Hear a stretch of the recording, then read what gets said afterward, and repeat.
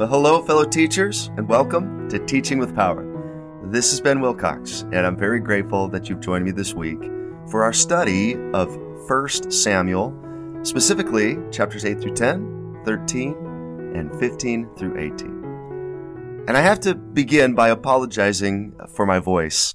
Just over the last couple of days, I've come down with a little cold, and so I know that I sound a bit different than usual.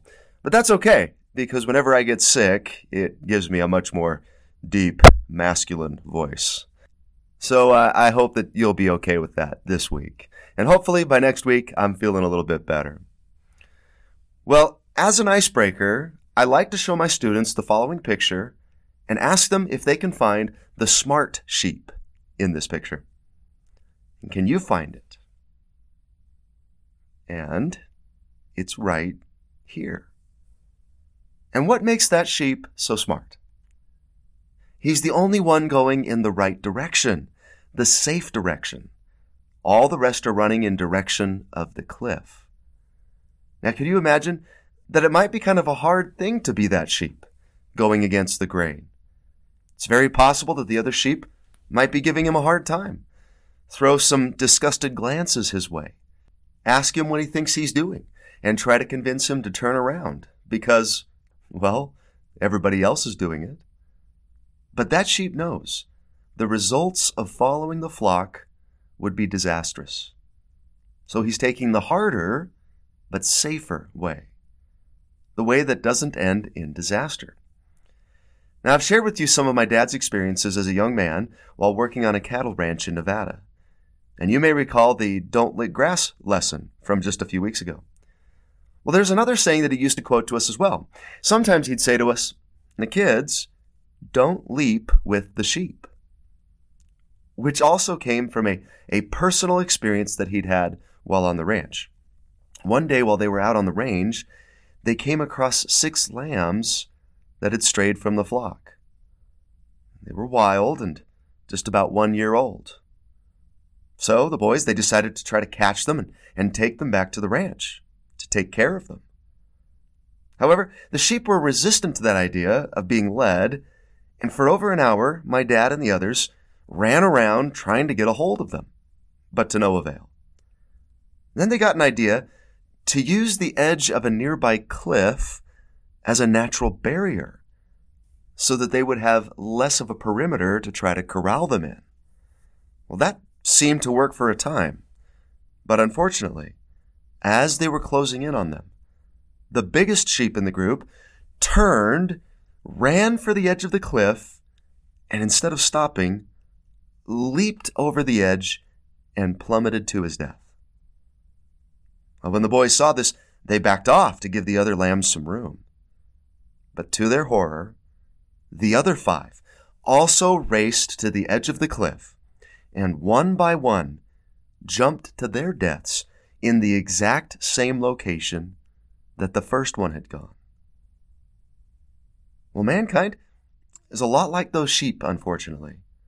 We may give a lot of lip service to originality and doing our own thing, but we seem to have a human need to fit in or to go with the crowd. Even those who consider themselves rebels against society and convention usually all rebel in the exact same way, with the same styles, attitudes, and actions as all the others in that group. Sadly, most of our society is currently jumping over a moral cliff edge. Sometimes all it takes is for some of the bigger sheep, the popular, the influential, the rich, the successful, to jump over the edge of that moral cliff to get the more naive or susceptible to jump too. And you can understand how that strategy would make sense to Satan. If he can get the leader, he can often get the entire flock. Well, the children of Israel are going to face just such a decision in 1 Samuel chapter 8. Within the first 10 verses of that chapter, can you find the worldly desire that they're wrestling with? They wish to have a king like all the nations. You see, up to that point, Israel had no earthly king. They had a prophet, and they had the Lord. But that didn't seem to be enough for them. They wanted to be like everybody else. To help us understand this story on a deeper level, I'd like to invite you to fill out the following study guide. As a teacher, you can hand this out to your students to work on individually or in partnerships. And then as you correct it, you could lead a discussion on the truths that this story teaches. All of the answers can be found by reading 1 Samuel chapter 8. So here we go.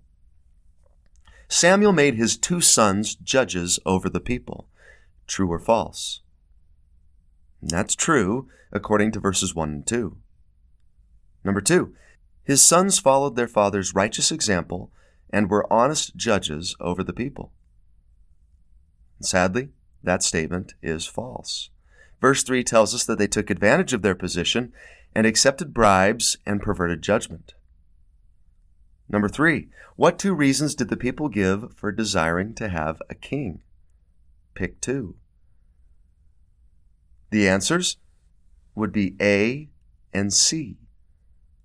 Because they were concerned about Samuel's sons and because they wanted to be like all the other nations. Now, of those 2 reasons, which do you think played the biggest factor in their desire? Interestingly, the concern with his sons is never mentioned again. But they do bring up the other nations' argument. B would not be a correct answer because the people did have a leader. In fact, they already had a king. God was their king, the King of Kings. And they had Samuel. A spiritual leader was all that they really needed at this point.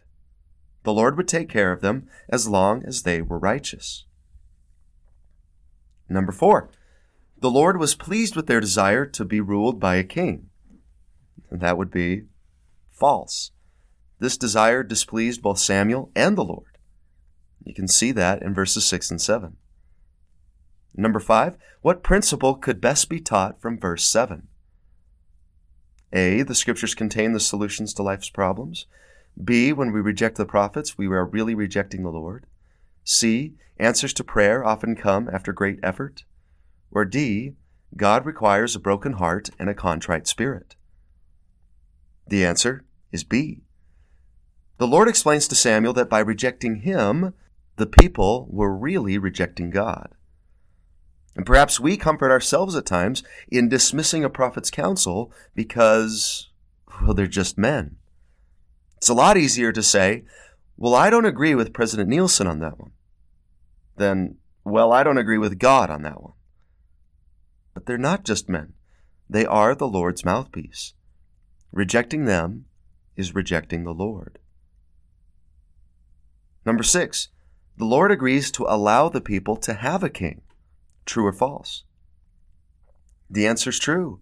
The Lord does allow them to have a king, which seems surprising and leads to our next question. This is a short answer question. Why do you think the Lord allows this? A couple of things to consider here. It reminds me a bit of the story of Balaam, where God does allow him to go so that he could learn a lesson. Also, if the Lord had rejected their desire to have a king, would their rebellion have become even worse in the end? Sometimes you have to give people a little bit of their leash, lest they pull completely away in resentment. Number 8, before the Lord has Samuel call a king, he instructs him to do some other things first. Mark all the answers that apply. A, he honored their agency and allowed them to choose. B, he offered a sacrifice on their behalf. C, he let them know in a very serious manner how opposed he was to their decision. D, he carefully explained the probable consequences of their decisions. E, he rent his clothes and called upon God to curse them for their disobedience. Well, sometimes parents may need to make the same kind of choice with their own children, especially as they get older and face adulthood. What do you do when confronted with the unwise desires of your children? Maybe there's a pattern here shown by the Lord. 1, you could have marked A, he does respect their agency. even though he knew the final outcome would be less than desirable. He grants them the freedom to choose. Second, the Lord instructs him to protest solemnly against their desire. So C would be an answer as well. He wanted to make sure that they understood clearly how much he was opposed to their intentions. And then third, he explains all the negative consequences that were sure to be the outgrowth of this decision. So D would be an answer too. Verses 10 through 18 list all of those undesirable outcomes. He promises them that their king would take their sons to work in his fields, their daughters to work in his bakeries. He would tax their increase and demand their goods to sustain a lavish lifestyle. He warns them that they will eventually cry out in that day because of their king. Number 9, fill in the blank of the most tragic phrase of the entire story. Nevertheless, the people blank to obey the voice of Samuel. Unfortunately, the word that goes in that blank is refused. They refused to obey the voice of Samuel. I wish it were a different word, though. I wish the word we could put in that blank was the word resolved, or pledged, or promised to obey the voice of Samuel. But unfortunately, they didn't. Number 10, eventually the people did regret their decision to crown a king. True or false? And this sends you to 1 Samuel chapter 12, verse 19. The answer is true. And I believe that's going to be true of any of those that choose to disregard the voice of God and his servants. They may not feel that regret immediately, but it'll come. For these people, it was just 4 short chapters later that they come to the same conclusion that Samuel had come to long before. And the rest of the history of the Old Testament testifies to the fact that Samuel was right. We're going to see each of the first 3 kings of Israel fall apart in one way or another. And then when the kingdom divides, we'll see 2 long strings of mostly wicked kings and very few righteous ones. Who knows how different the Bible narrative might have been had the people listened to Samuel and the Lord. And still, even after this realization, there's a 4th thing that Samuel does for the people in chapter 12. After they've realized their mistake, he says, "Fear not, ye have done all this wickedness, yet turn not aside from following the Lord, but serve the Lord with all your heart, and turn ye not aside. For then should ye go after vain things, which cannot profit nor deliver, for they are vain. For the Lord will not forsake his people for his great name's sake, because it hath pleased the Lord to make you his people. Moreover, as for me, God forbid that I should sin against the Lord in ceasing to pray for you. But I will teach you the good and the right way." So that's good counsel for us as well, as parents and leaders. Even when children or people do go astray, continue to pray for them. Continue to strive to teach them the good and right way. God didn't forsake his people, even though they insisted on crowning a king. When an absolute no won't satisfy their will, this 4-step plan may be the only thing that can still save them. The hope is that someday they'll learn to trust the more mature wisdom that comes from experience instead of giving in to their foolish desires. All right, our last question, which is a short answer question. In your opinion, what's the danger in wanting to be like all the nations? Or in other words, wanting to adopt the styles, trends, entertainment, and culture of the world around you? Well, I believe it's very easy to get caught up in and seduced by the trends and the ways of the world. And I admit that many of those trends are not necessarily matters of right and wrong. Sometimes the styles of our time are just silly. But it's the attitude that's dangerous. It may not seem like that big of a deal to sport an extreme hairstyle or a fashion fad of the day. I think back to some of the silly things that my generation did in the late 80s. pegged pants, ducktails, Girbaud jeans, and big bangs were just some of the trends of my day. None of those things were bad on their own terms. But if we get so concerned and fixated on following the world and matching its behavior, what will we do when a matter of right and wrong does come along? What will I do when I'm invited to the alcohol and drug parties? What will I do when immoral and delinquent behavior is encouraged? What will I do when social media and the intellectual gurus and celebrities preach messages of anti-faith and self-indulgence? I'll become so used to traveling in that direction with everybody else that I won't have the fortitude or the courage to turn around and walk back through the surging crowd. I'll simply leap with the rest of the sheep. And perhaps the best quote I could refer you to comes from a talk given years ago by President Spencer W. Kimball. It just happened to be based on this very Old Testament chapter. It's a little lengthy, but I think its power speaks for itself. He said, Samuel called the people together and explained to them that the people of the Lord should be different, with higher standards. We want to be like other peoples, they demanded. We do not want to be different. Not so different are we today. We want the glamour and frothiness of the world, not always realizing the penalties of our folly. Others indulge in their social drinking. We must also have a king like unto other nations. Styles are created by the vulgar and money mad and run from one extreme to the other to outdate present wardrobes and create business for merchants. We cannot be different. We would rather die than be not up to date. If the dress is knee length, we must go a little above the knee.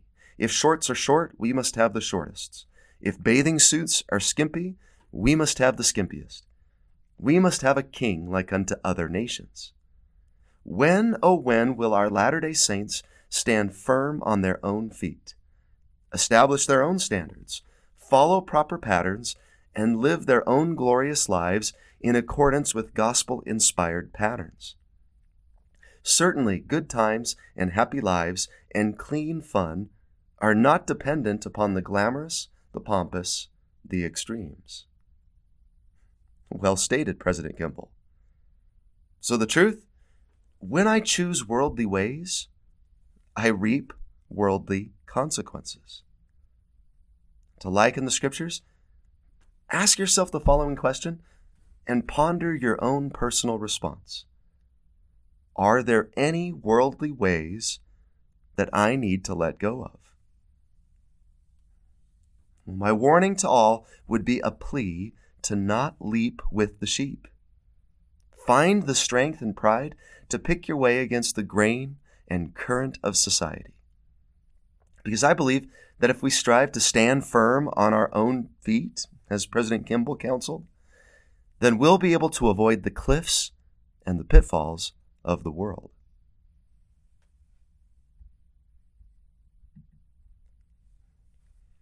Now, regardless of their bad decision to crown a king, Samuel and the Lord still did their best to try and call them the best kind of king that they could, considering the situation.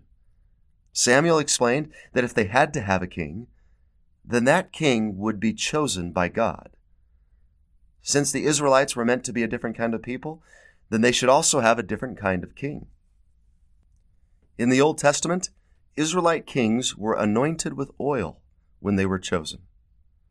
Well, there are only two other kinds of people that are anointed in the scriptures: priests and prophets.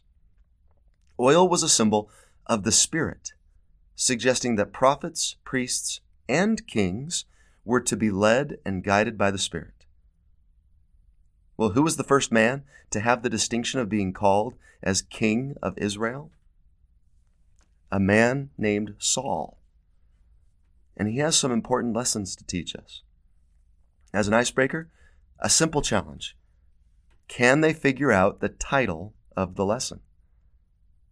The title of the lesson goes like this: The blank and blank of blank. And you as the teacher are only going to give them one of the blanks and a clue. And the blank you'll provide them with is the last one. The word is Saul, the name of the first king of Israel. And the clue? Well, the other two blanks rhyme with Saul. Well, let's see if you can figure them out by studying the story. The first thing we need to establish is the kind of man that Saul was. To discover that, number your students from 1 to 6 and have them read their assigned verses and come up with a word or words that they would use to describe Saul based on what they read. So from 1 Samuel 9, verse 2, we've got choice, goodly, which, if you look in the footnotes, we discovered that that means he was talented. And we also know that he is tall. From his shoulders and upwards, he was higher than any of the people. 1 Samuel 9, 3-4. When we first meet Saul, what's he doing? He's looking for his father's donkeys. They're missing. And so his father sends Saul out to try and find them. And then look at how hard he works. Verse 4 tells us all the different lands that they passed through while trying to find those dumb donkeys. What does that tell us about him? He was trustworthy and diligent. 1 Samuel 9, verses 9-10. In these verses, we see Saul suggest that they go and ask the prophet for help. What does that teach us about him? He was faithful. He had faith in the prophet of God. And then this next one is one of my favorites. 1 Samuel 9, 21, 10, 16, and 10, 21-24. Once Samuel has told him that he's been chosen to be the king of Israel, look at how Saul responds. Am not I a Benjamite, of the smallest of the tribes of Israel, and my family the least of all the families of the tribe of Benjamin? Wherefore then speakest thou so to me? He's not prideful. He's not arrogant. He wonders why on earth the Lord would choose him to lead the nation. He's a Gideon, not a Samson. And then in 10:16, when he comes back to his father, he doesn't tell him about his new calling. And then, I love this, on the day of his coronation, when he's to be presented to the entire nation as their new king, they're about to start the ceremony, and there's no Saul. Samuel actually has to go inquire of the Lord as to the whereabouts of Saul. And the Lord says, Behold, he hath hid himself among the stuff. So he's hiding. He doesn't really want to be king. He's the opposite of Simba. But they run and find him and bring him out to the people to see. And they all shout, God save the king. So what quality does Saul exemplify here? Humility. He was incredibly humble. He was not hungry for power. 1 Samuel 10, verse 6, and then 9-10. In these verses, he was worthy to be born again and have a change of heart. He even begins to prophesy with the prophets. So he was worthy. He was full of the Spirit. And then number 6, in these verses, we see that there was a contingent of the people who weren't thrilled about having Saul be their king. And some asked, how can this man save us? They had no faith in him, and they refused to support him. Well, in the very next chapter, the Israelites are being threatened by an army of Ammonites. So Saul gathers up an army, attacks, and wins the battle. So he proves himself as an effective leader. And some of the men of the army feel that those who initially doubted Saul should be killed. And that might be a tempting thought for some leaders. There may be some bitterness or resentment for those who refuse to believe in him. It would have been easy for Saul to go along with this. But what does he do instead? And Saul said, There shall not a man be put to death this day, for today the Lord hath wrought salvation in Israel. So he doesn't do anything to them. He pardons them. Why would he punish someone for doubting his ability when even he doubted himself? What quality can we ascribe to him here? He was forgiving and merciful. So we can see that Saul was a very, very good man. He has so much going for him. No wonder the Lord chose him to lead Israel. But all leaders must be tested. All leaders must demonstrate courage and resolve in the face of opposition. So in chapter 13, Saul is going to face a test of obedience. God needed to make sure that he had called a king that would respect the priesthood and obey his prophet. So here's how the story is set up.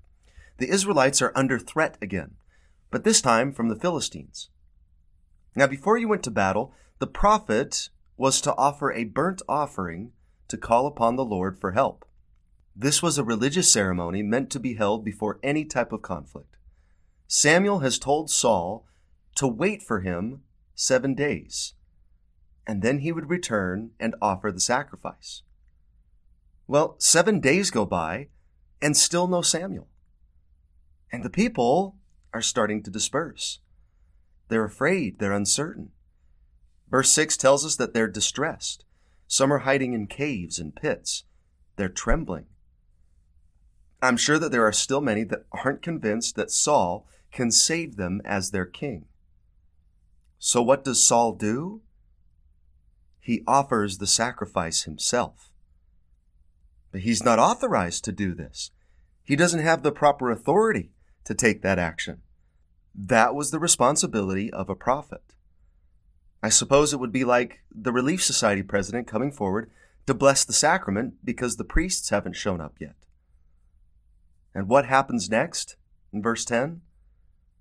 And it came to pass that as soon as he had made an end of offering the burnt offering, behold, Samuel came. And Saul went out to meet him, that he might salute him. As soon as, it's sad. If he could have just held on a little longer, the rest of the story may have turned out differently. And Samuel said, What hast thou done? And Saul said, Because I saw that the people were scattered from me, and that thou camest not within the days appointed, and that the Philistines gathered themselves together at Michmash. Therefore, said I, the Philistines will come down now upon me to Gilgal, and I have not made supplication unto the Lord. I forced myself, therefore, and offered a burnt offering. And Samuel said to Saul, Thou hast done foolishly. Thou hast not kept the commandment of the Lord thy God, which he commanded thee. For now would the Lord have established thy kingdom upon Israel forever. And don't you just love Saul's response? When I saw all these things happening, I forced myself, and I made this offering. Doesn't sound like Saul's willing to own up to his mistake here. He's trying to justify his disobedience. I knew I shouldn't have done it. I didn't want to do it, but I had to. I forced myself to do it. Samuel calls Saul foolish for doing this. A fool is someone who does not keep the commandments of God. What is wisdom then? Wisdom is obedience to the commandments. Saul was foolish for doing this. He needed to be a leader in this instance. But he was afraid of the people and what they would think. He sensed he was starting to lose their support and confidence, and so he acted impulsively.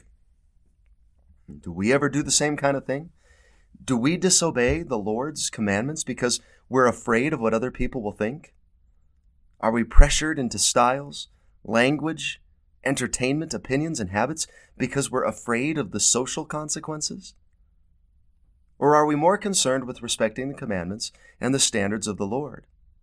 Sometimes I feel that we too may need a little more resolve in our obedience when it seems that a promised blessing isn't forthcoming. We've just got to hang on until the Lord's promises are fulfilled, because they will be. I've known a number of people who gave up on their faith or obedience because some blessing had not yet appeared in their lives, or it didn't seem like there was a blessing attached to the commandment. But we've just got to remember that sometimes the promised blessings take time to arrive. I know there were standards that I didn't see the importance of as a teenager, but I can really see how important they are now. The blessings for obedience to those things came later in life. And who knows how close we may be to having the promise fulfilled. It might be just around the corner, and all we need to do is stay faithful a little longer. If Saul had waited just an hour or two more, everything would have been okay. Reminds me of a proverb from the old American West. When you get to the end of your rope, tie a knot and hang on. Saul was so close to passing the test. Samuel even tells him that if he had just passed this test, the Lord would have established his kingdom forever. Saul simply needed to have a little more of that patient Abraham and Sarah waiting for a baby kind of faith to get him through. But he failed.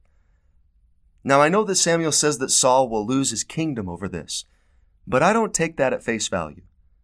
What I think Samuel is saying is, Saul, I can see where this kind of thing can eventually lead you. We need to fix this now, or else you will lose your kingdom in due time. You can't be afraid of the people. You can't make decisions based on what they're doing or saying. As king, as an anointed king of God's people, you've got to be strong enough to respect the Lord over them, not the people over the Lord. Well, we too have got to do this. We've got to have the strength of character to respect the Lord over our peers, God's commandments over the pressures of the world. Now, don't forget, we believe in a gracious Father in heaven that offers second chances. And he does give Saul another chance. And that chance comes in 1 Samuel 15. He's going to give him a second test. And what do you think the subject of that test is going to be? What's he going to test Saul on this time? The exact same issues, right? Obedience, strength to resist the people, taking responsibility. Is he going to pass? Let's see.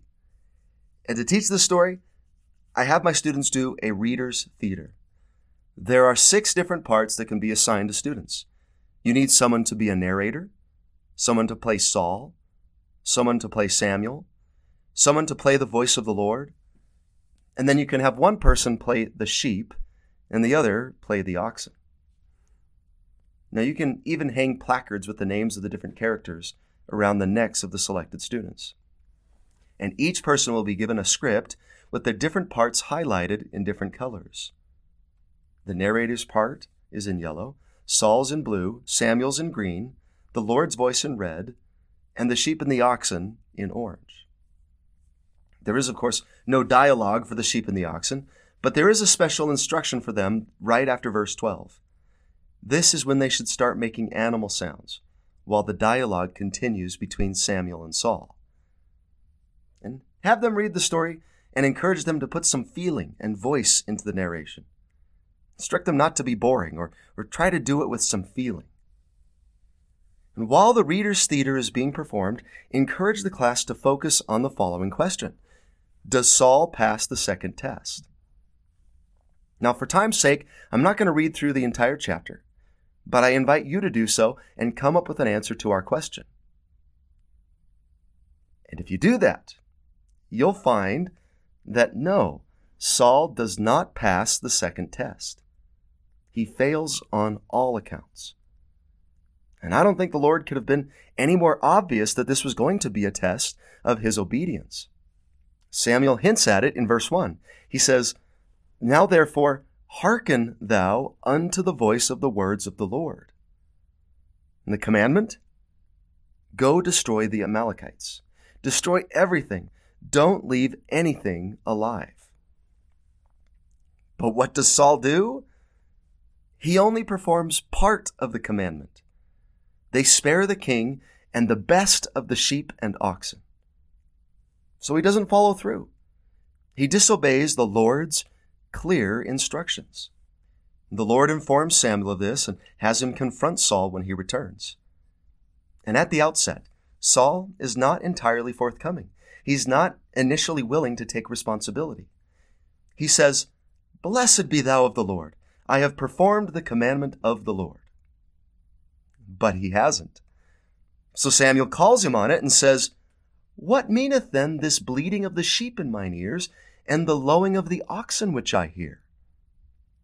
It's obvious that Saul hasn't done it. He's caught red-handed. Saul starts to confess a bit, but he's still holding back. He's not quite ready to accept full responsibility for his failure to keep the commandment of the Lord. We're going to see him try to justify himself here and make excuses. And Saul said, "They have brought them from the Amalekites, for the people spared the best of the sheep and of the oxen to sacrifice unto the Lord thy God." Yeah, that's it, to sacrifice them to God. "And the rest we have utterly destroyed." And interesting that he uses the word utterly in that sentence, because doesn't utterly mean everything, not just some? And I'm not so convinced that they were sparing the livestock to sacrifice to God. I'm pretty sure they were probably planning on keeping them to themselves. Samuel hints at this in verse 19 when he says that Saul didst fly upon the spoil. He greedily coveted the spoil and took it for himself. I think this is just Saul trying to put a more positive spin on an uncomfortable confrontation. Samuel then has some admonition for Saul. Verse 17. "And Samuel said, When thou wast little in thine own sight." Samuel's revealing what one of Saul's problems is here. He's starting to lose his humility a bit. Pride is creeping in. He's no longer little in his own sight. Perhaps that's part of the reason he's disobeying the prophet, and therefore the Lord. "Well, I'm the king here. Sure, let's spare some of the best of the sheep and oxen." But he still recognizes Samuel's seership and begins to take more responsibility in verses 20 through 21. But he's still trying to excuse his disobedience, and he's still blaming the people. "And Saul said unto Samuel, Yea, I have obeyed the voice of the Lord, and have gone the way which the Lord sent me, and have brought Agag, the king of Amalek, and have utterly destroyed the Amalekites. But the people took of the spoil, sheep and oxen, the chief of the things which should have been utterly destroyed." All right, there's finally a bit of ownership there. "To sacrifice unto the Lord thy God in Gilgal." Then we have Samuel's great teaching moment. "And Samuel said, Hath the Lord as great delight in burnt offerings and sacrifices as in obeying the voice of the Lord? Behold, to obey is better than sacrifice, and to hearken than the fat of rams. For rebellion is as the sin of witchcraft, and stubbornness is as iniquity and idolatry. Because thou hast rejected the word of the Lord, he hath also rejected thee from being king." So Saul, you failed the same test again. What do you think is more important to God, sacrifices or obedience? You've been selectively obedient. You flew upon the spoil. You caved to the pressure of the people. You obeyed the part of the commandment that you wanted to obey and disregarded everything else. And we too may be tempted at times to pick and choose our commandments. Obey the ones that we like, or find the easier ones to keep. But what might we do with the more challenging ones? Do we overlook them? Justify ourselves in disregarding them? Secretly hope that God will look the other way? In our story, Samuel then basically names Saul's two major problems. Rebellion is as the sin of witchcraft, and stubbornness is as iniquity and idolatry. What are his problems? Rebellion and stubbornness. Now, Saul may think that his rebellion and stubbornness aren't that bad compared to things like witchcraft and idolatry. But Samuel is telling him it's just as bad. We too may try to make that kind of a rationalization. We may think that we're justified in breaking certain commandments because we don't think that they're that serious, and because we do keep other commandments.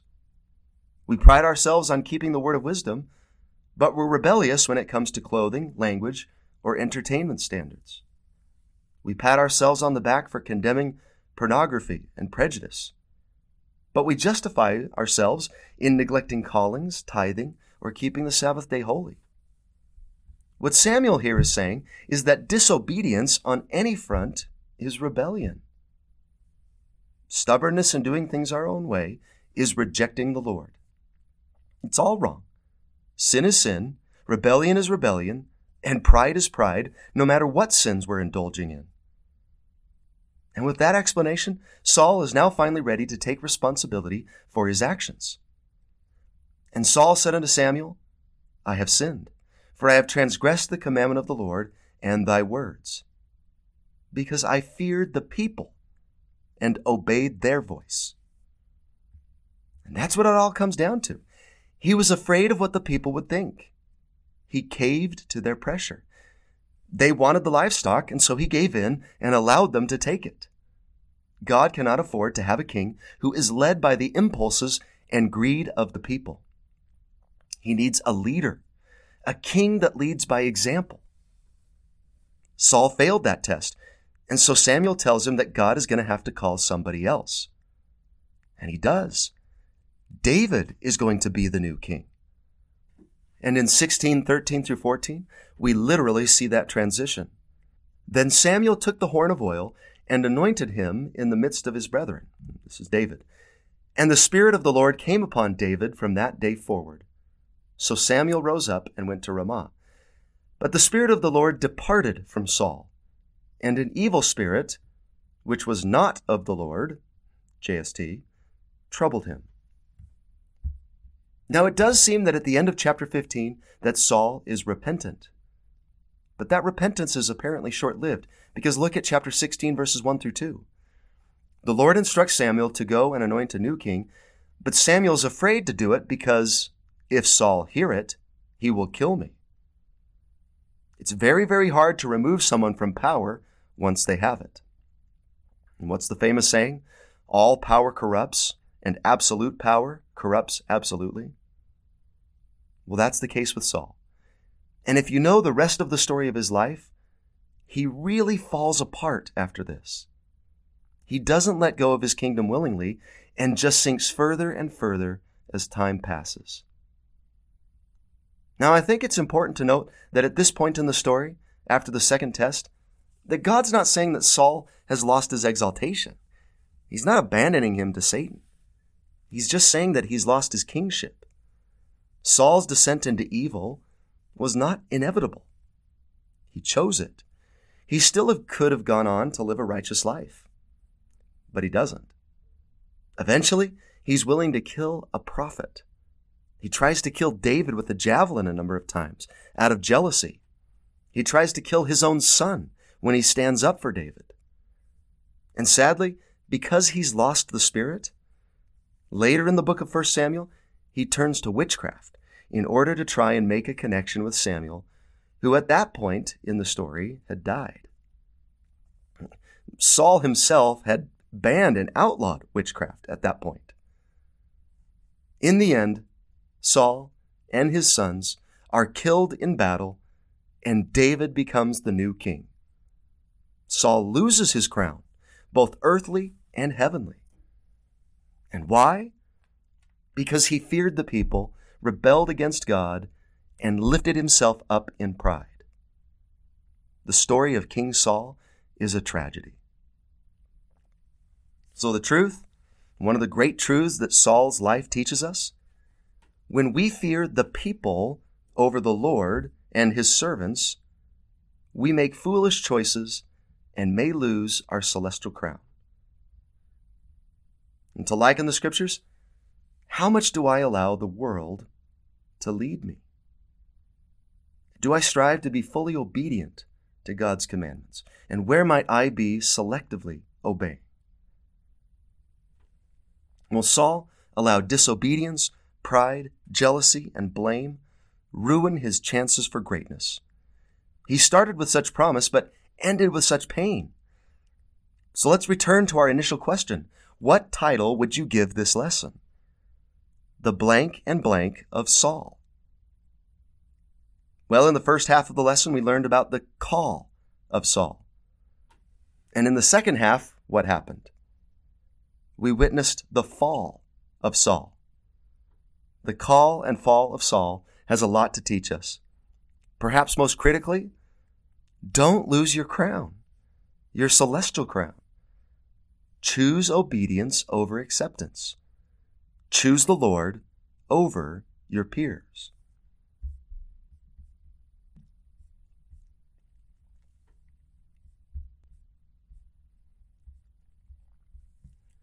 All right, on to one of the most well-known and loved stories in the entire Old Testament, David and Goliath. Now, the icebreaker this week does take some time to prepare, but I found it to be well worth it and very effective at teaching the lesson. It requires you to create a life-size drawing of what Goliath may have looked like. And the way to do this requires you to have access to some kind of projector and a large sheet of butcher paper. That's available at most hobby or office supply stores. But be sure you measure at least 10 feet before cutting it. Then you can take the following picture, or one of your own, and project it up on the wall with a piece of paper taped to it.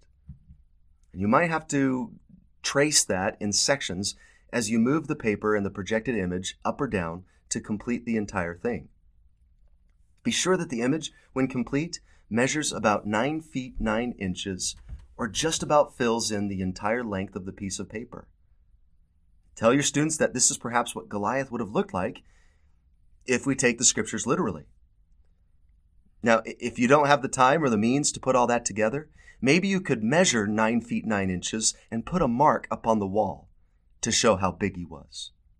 Also, Goliath's armor alone would have weighed around 150 pounds. If you wanted to bring in some weights from a weightlifting set, you could display just how much 150 pounds would be, and to have them imagine what it would be like to try and fight and move around carrying that much weight all the time.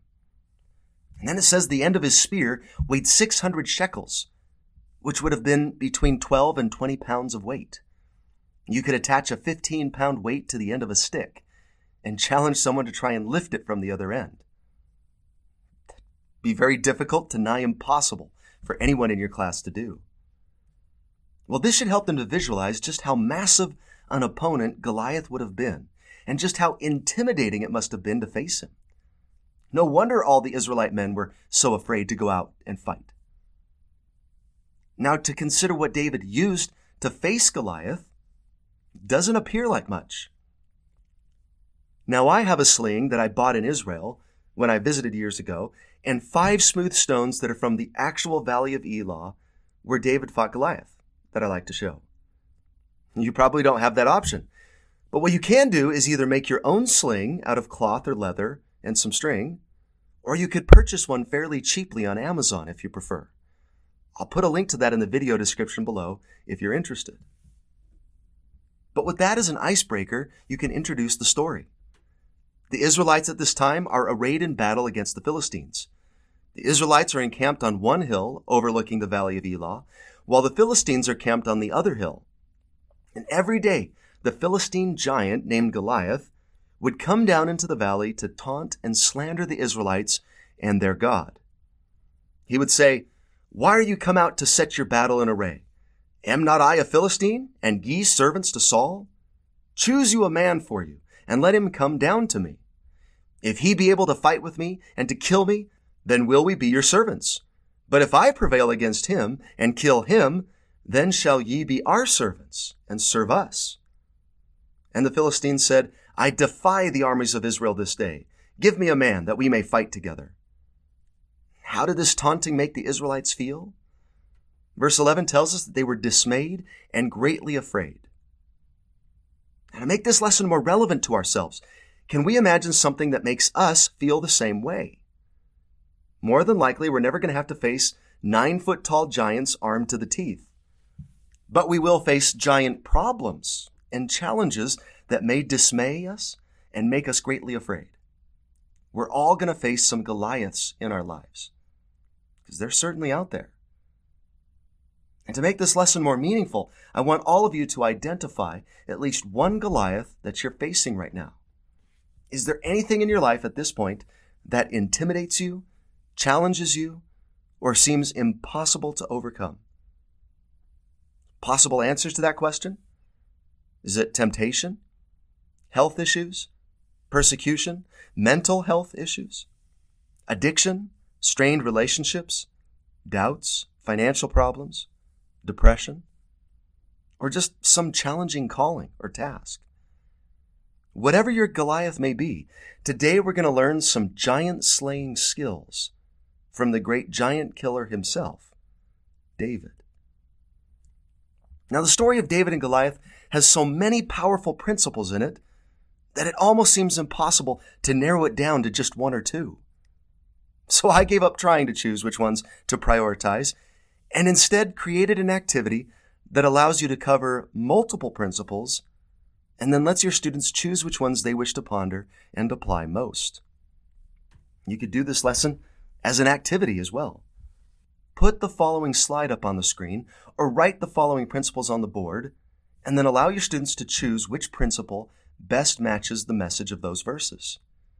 You could even throw out a treat to the student who identifies the principle correctly first. So 1 Samuel 16:7, the Lord does not judge on the outward appearance, but the heart. And so should we. After Saul fails his 2 tests of obedience, the Lord directed Samuel to choose a new king from amongst Jesse's sons. Now, when Samuel comes into Jesse's home, he immediately assumes that his oldest son, Eliab, would be the obvious choice.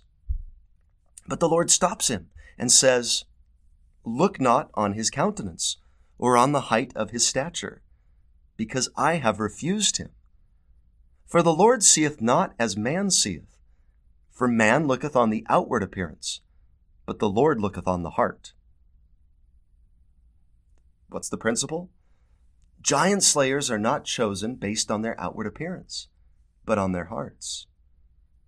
That's a profound truth for all of us to consider. In a world where image is everything, and a person's value, especially for women, is often calculated by the outward appearance, God reminds us that that just doesn't matter to him.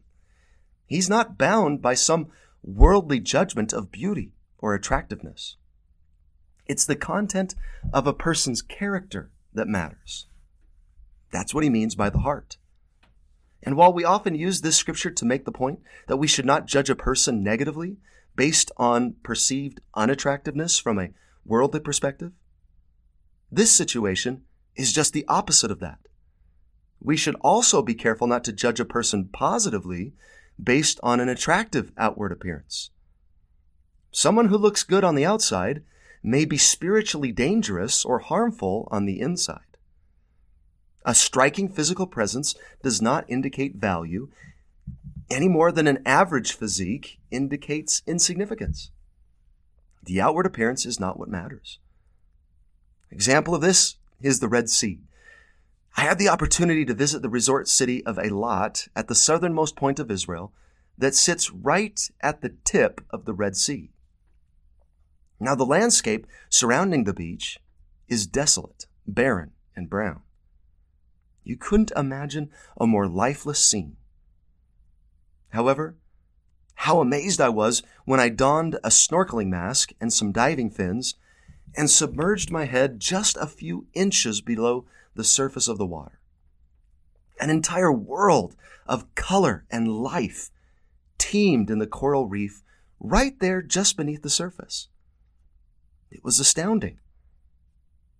People can be like that too.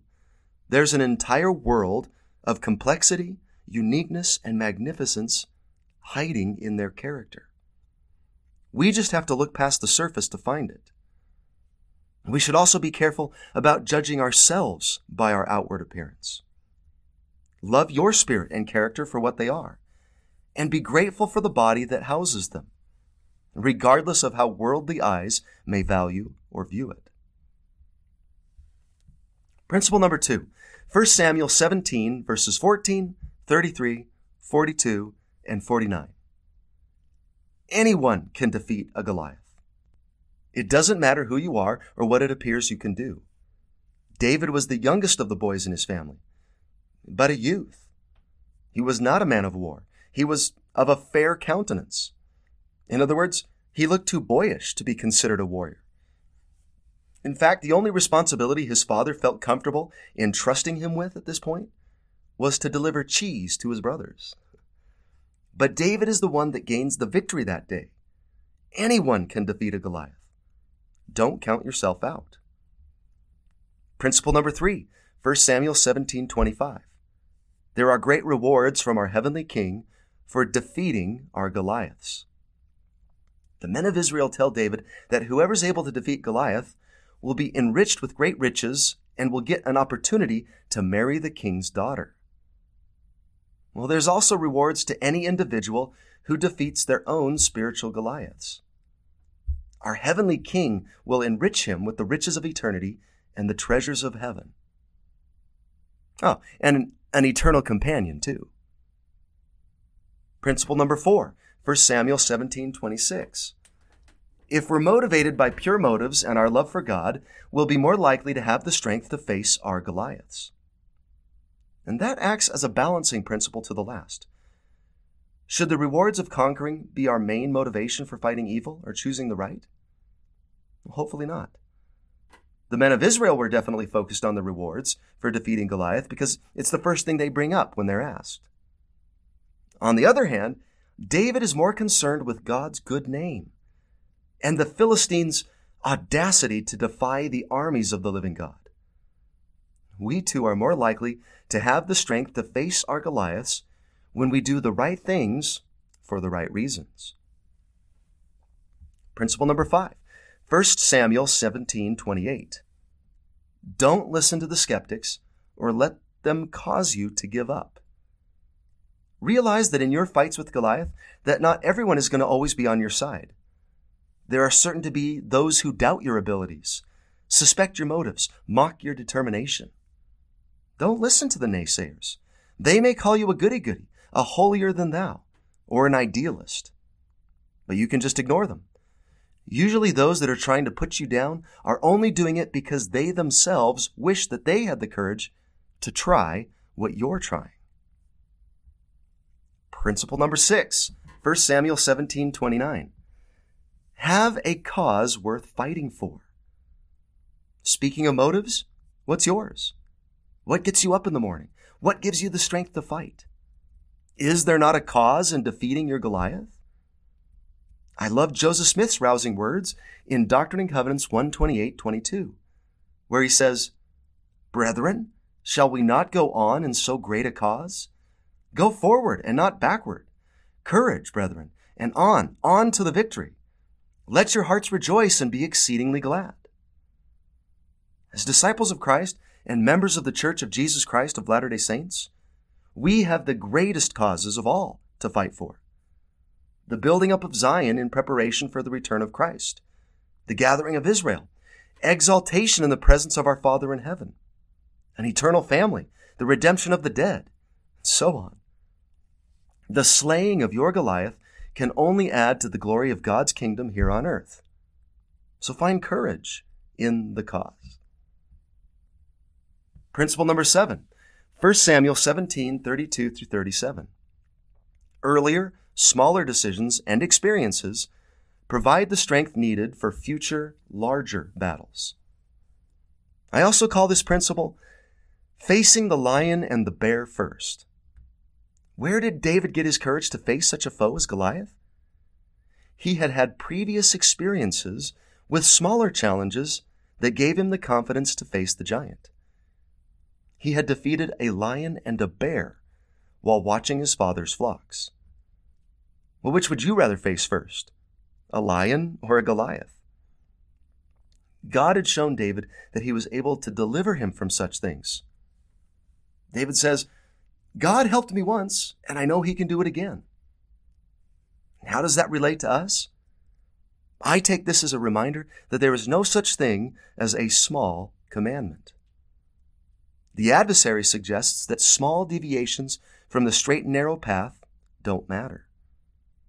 However, those early memories and victories provide a foundation for later challenges, and they strengthen us against future, larger temptations. Somebody may call into question the importance of daily scripture study or prayer, following the dating standards of the church, dressing modestly, treating others kindly, expressing gratitude. But keeping these smaller commandments can make it far easier to keep the bigger ones. Paying your 10-cent tithing on your dollar allowance as a child may seem trivial, but can help to form a foundation that makes it far easier to continue to give 10% as an adult when the sums are much larger. Helping our children to choose good media in their youth can help them to avoid pornographic and overly violent content when they're older. Not dating before you're 16 may seem like an insignificant bit of counsel, but if youth can maintain their integrity with that instruction, they're more likely to conquer the Goliath of immorality as they grow. Some may feel that the lion and the bear choices are just not that critical. But following these seemingly smaller commandments provides us with confidence and strength needed for their future battles with greater Goliaths. Strength can also come in the form of spiritual experiences or answers to prayers. These experiences don't have to be grand or miraculous to have strength. Some of the simple answers to prayers that came in my youth have helped to create a foundation of faith from which greater understanding and conviction could be built. Lion and bear experiences can also come in the form of scripture or family stories from parents, grandparents, or ancestors. The experiences of one generation can provide strength to future generations. So let's be sure to pass those things on. Principle number 8, 1 Samuel 17:40. God provides us with seemingly small and simple weapons that truly have the power to defeat Goliaths. Alma taught us that by small and simple things are great things brought to pass. God's weapons may appear simple, but they can have a profound effect on our spiritual success. What are some of our smooth stones? Daily prayer, scripture study, church attendance, seminary, temple worship, love, humility, just to name a few. These may not seem like much to the world, but they can have a devastating effect on evil and temptation. And I know that we seem to make a lot out of David using a slingshot to kill Goliath and stand in awe of the fact. That's probably because we consider a slingshot to be more of a child's toy than anything. However, the fact of the matter is that back in David's day, the sling was indeed a formidable weapon. Those who were skilled in its use could sling a stone up to 200 miles per hour and kill from hundreds of yards away. Some slingers could kill a bird in flight. Well, maybe we view the small and simple weapons that God's given us with the same skepticism. Oh, those things are for children. I'm more mature now, and I need more complicated solutions. Not so. These things are profoundly effective in their own right. Don't underestimate the power of small spiritual stones. Principle number 9, 1 Samuel 17:45-51. Trust in the Lord. With God on your side, you can't lose, no matter how big or intimidating the problem. Well, notice who David gives all the credit to as he faces Goliath. He says he comes not representing himself, but in the name of the Lord of hosts. He says that this day will the Lord deliver him into his hands. He says that God will give him the victory so that all the earth may know that there is a God in Israel. This whole thing is not about David. He doesn't really care about his own reputation or success. It's all about God and his glory. If we approach our problems with that same kind of faith and trust in God, no giant stands a chance against us. And then principle number 10, 1 Samuel 17:52. Defeating your Goliaths can provide strength and courage to others to face their own. As soon as David defeats Goliath, the rest of the army of Israel rallies behind him and chases after the Philistines in attack. And they defeat them. I believe they had the power in them to do it all along, but they just needed some inspiration. They needed a good example. David gave them that. When they saw what God could do through this young shepherd boy, they had the strength and courage to face their own battle. Sometimes all that's needed in a peer group is a David to inspire the rest. Courage is contagious. Well, these are just some of the truths that this incredible story can teach us. As you ponder that list of principles, which stands out to you as the most critical in facing your own giant that you identified earlier? Take a moment to write down how you would conclude the following sentence. Because of this lesson, I will... And if you have a scripture journal, write it down there. If not, perhaps teachers, you could provide your students with a piece of paper to write down their thoughts and encourage them to place that paper in their scriptures in 1 Samuel 17. Well, in conclusion, David did not defeat Goliath that day with just a rock and a slingshot. He defeated him with faith, courage, obedience, purity of intent, and most importantly, the power of God. The Lord was with him, and therefore it didn't matter how big Goliath was. God was bigger. It didn't matter how strong he was. God was stronger. It didn't matter how great a warrior he was. God was greater. The conclusion of that dispute was a foregone certainty. God wins, Goliath loses. Will I bear witness that that same power lies within you to overcome all the trials, doubts, challenges, and difficulties that you may face in your own life? Put your trust in God and His smooth stones, and you too will one day stand victorious over your giants.